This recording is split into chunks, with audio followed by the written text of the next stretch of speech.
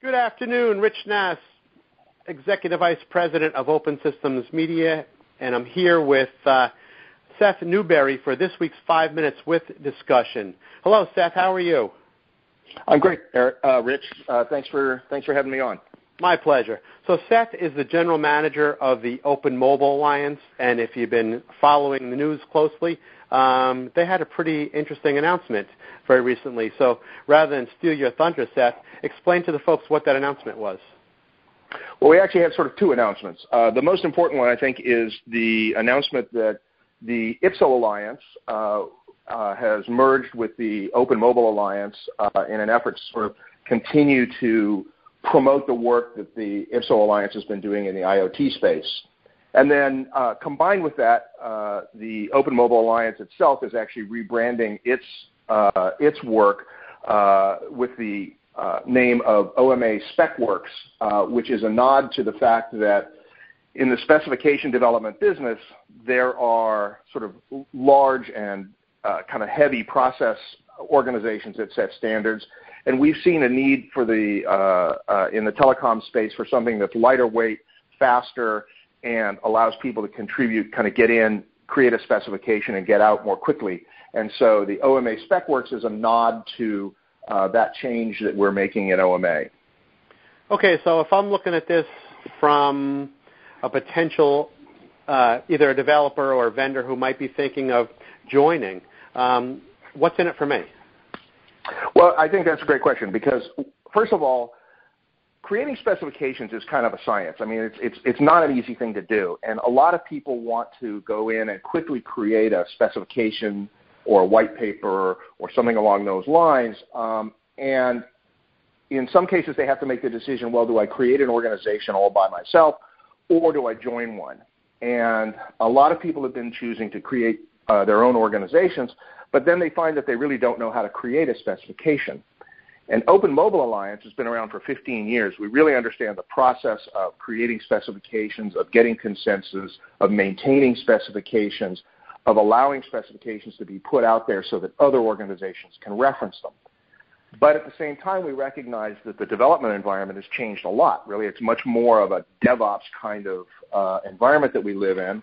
And so we've tried to create something that is faster, leaner, uses tools that developers use in order to develop the specifications themselves so that it's a lot more available to the developer community and to the community at large. And so what we wanted to do was sort of codify all of this into a change in the brand so that people understand that there's something new available for them when they want to create some kind of collaborative specification.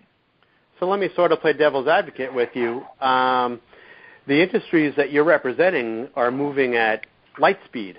I'm sure you're going to disagree, but an industry association is potentially getting in the way. Where you have to stop and say, okay, what spec do we want to do? We got to get all our ducks in a row, rather than just going out there and innovating.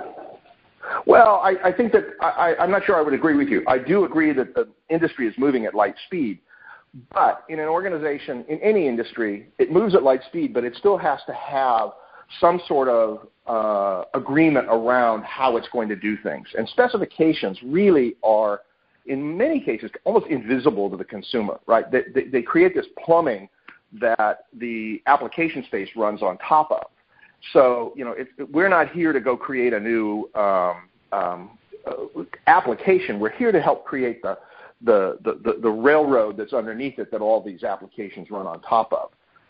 So like one of our most successful specifications right now is Lightweight M2M, which is a protocol for transferring information in the IoT space for constrained devices. And that's actually part of why we merged with IPSO Alliance, because IPSO Alliance was doing fantastic work in defining objects for use on the ends of these networks.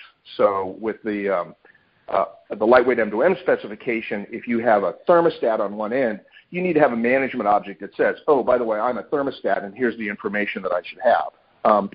So, yeah, innovation happens very quickly, but at the same time, the infrastructure has to be well understood well-defined, tested for interoperability before it all works. And that's our business. Okay, so we're just about out of time here, but you made me think of something else. If I'm a member of IPSO and have been, somebody who's been contributing, should I be concerned that IPSO's sort of going away and is losing its focus or its strength? No, absolutely not. It's quite the opposite. The guys at IPSO, when they started their business, and you've got a great interview with Christian Laguerre in your archives, but those guys got to the point where their advocacy work had really been successful, and they realized that in the area of security and protocols and semantics, they needed to move themselves more to a standards track. And so we put ourselves together simply because we had a lot in common. We use a lot of the IPSO objects, and so we made it possible for the IPSO members to come across and continue to do their work exactly the way they've done it in the past, but also to the degree that they want to put it on a standards track, there's a known worldwide standard-setting body that they can fall back on to do that work. So it's a great combination for the both of us. Very good. So just before we sign off, where can somebody go to get more information?